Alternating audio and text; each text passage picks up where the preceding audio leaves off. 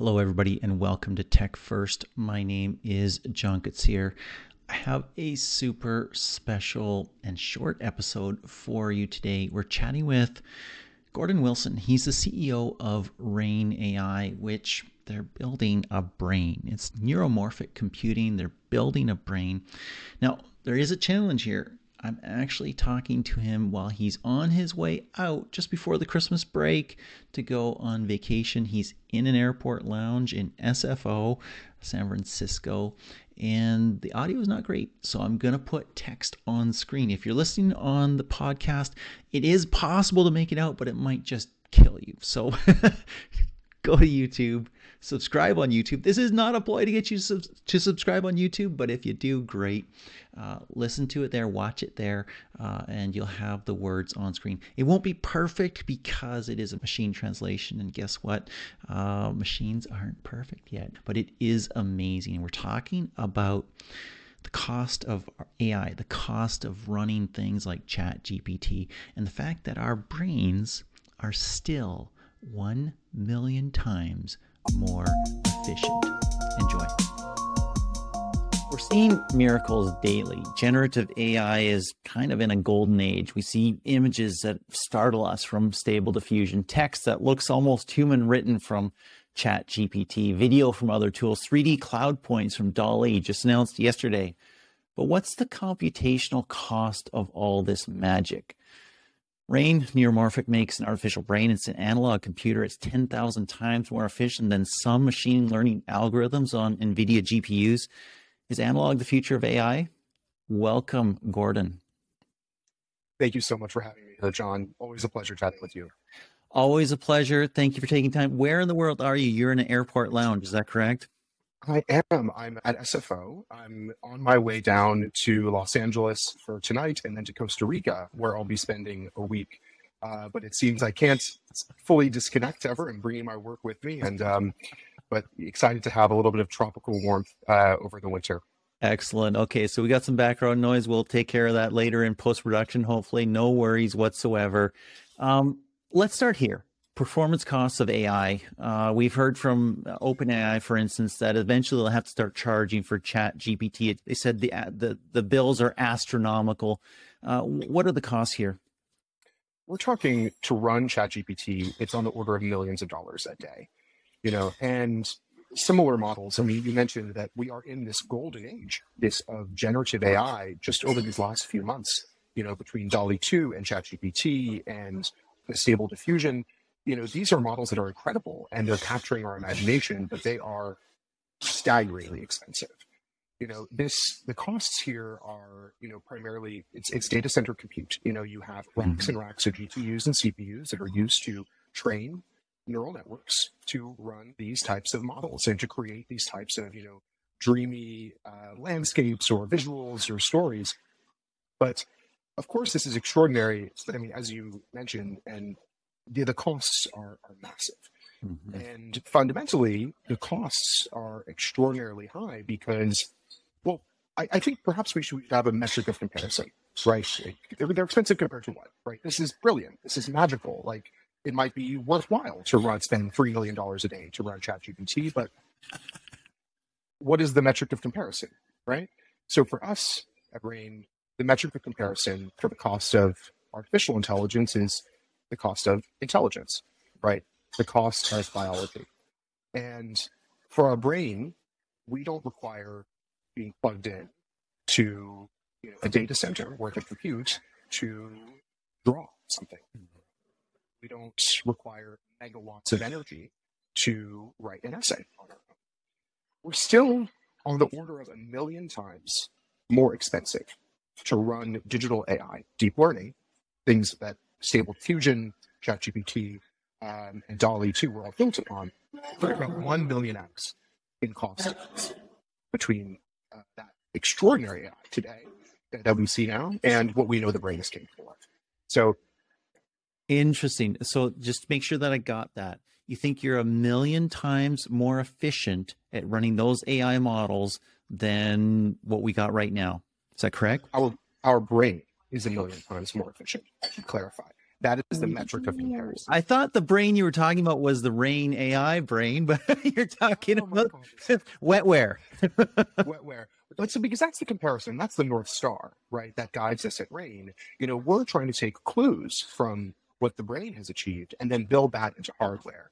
So what we have demonstrated at Rain, is moving towards that direction. I think we just had recently published an article in Nature Electronics, which was a demonstration of this new flavor of very brain-like algorithms running on also a new type of hardware. And these are memristors. And this allows you, in this paper, we were projecting between 10,000 and 100,000x greater energy efficiency than for training the equivalent models with backpropagation on graphics processing units, on GPUs. So there's a lot of numbers I throw out there. The 10,000, 100,000x is our Nature Electronics, but the 1 millionx remains that gap between artificial intelligence today and biological intelligence. One begins to understand why in the Matrix the AIs plugged in human brains. Yeah, they're extraordinary machines and extraordinarily efficient, especially at what they can do. I always like to talk about scale and efficiency, right? The brain has achieved both, and typically when we're looking at compute platforms, we have to choose. Do we either want the scale of compute that can support the creativity that we see in Stable Diffusion, or do we want something efficient enough that we can deploy it onto our cell phone without communicating to the cloud? And right now, that's the dilemma that we have with AI hardware and AI platforms, that we either can choose this massive and robust scale, but it requires data centers worth of compute, or we can deploy little models, very, very compact models, and usually only inference to the edge. And that's a trade-off we don't want to have to keep making. Right. Let's take a step backward. Talk about what Rain AI is building and where you are right now, how it's different, and what you're doing that is going to be so much more efficient. Absolutely. So I can start with, we are building artificial brains, and we call ourselves the Artificial Brain Company. It's kind of our new tagline we're going with. And what is an artificial brain? Well, we compare it to also a brain. A brain is a platform that supports intelligence. And a brain, a biological brain, is hardware and software and algorithms all blended together in a very deeply intertwined way. An artificial brain, like what we're building at Rain, is also hardware plus algorithms plus software, co-designed, intertwined in a way that is really inseparable. The computers that we've been using for the last 60 years are von Neumann machines. And they were built off of the fundamental separation of memory and processing, but also ultimately the separation of hardware and software. That you can build a program, write a program, and that program, the memory of that program can survive the hardware dying. And the brain is not like that. Biology is not like that. Unfortunately. Unfortunately not. Certainly not yet. And because there's no separation, right, between hardware and software as we see it in intelligence. And so an artificial brain, also, you have to make that trade-off. You have to combine hardware and software, co-design them together. A phrase that I really love from Dr. Katie Schumann at Oak Ridge is radical co-design. She's a leading neuromorphic researcher. You have to radically co-design hardware and software and algorithms together to be able to achieve these types of multiple order of magnitude gains, which are the kind that we demonstrated in Nature Electronics. Now, historically, the challenge with designing hardware and software together and building them together has been that you built something that was purpose-built. You built something that could do one thing or maybe two things, but wasn't general purpose. Now, our brains, which you're modeling after, are exactly what you're talking about, but they're very general purpose. I mean, we can do art, we can do higher mathematics, we can waste time on a mobile game, we can do a lot of different things. What is your artificial brain going to be capable of? So on the long time horizon, our roadmap is to ultimately build a general purpose artificial brain. In the near term, we'll be building for more specific applications because we can't solve for every use case all at once. But the brain, again, gives us proof that there is this, in evolutionary time, very new portion of the brain, which is the neocortex. And it has the same structure repeated across, with which are these about 11 layers and these tall cortical columns. And the neocortex somehow, even though it's the same structure, supports vastly different types of intelligence. It supports vision, it supports hearing, it supports natural language and higher order reasoning. So that is evidence enough for us that we know there is an architecture that is general purpose. It already exists from biology. But for us initially, our brains will not be solving every problem, but all of the brains that we are building critically are going to enable efficient learning. So why efficient learning, right? Well, I think first of all, that's true of all biological brains as well. They can all learn, they can all adapt, and they can all do so with such low power they can fit inside of an animal body. So this goes back to the trade-off I was saying that we face today with our options for hardware. People either have the option of vast scale in a data center with racks of GPUs, or they have the option for efficiency and for deployment of very small models. And that deployment is limited to inference. And inference is not learning, it's not training. The learning portion of it is so expensive that it's stuck in data centers. So the problem that we're solving is this question of efficient learning. How can we make training so cheap and so efficient that you can push that all the way to the edge? Because if you can do that, then I think that's what really encapsulates the artificial brain. It's a device, it's a piece of hardware and software that can exist untethered, perhaps in a cell phone or AirPods or a robot or a drone. And it importantly has the ability to learn on the fly, to adapt to a changing environment or a changing self. Remember, we chatted about that last time.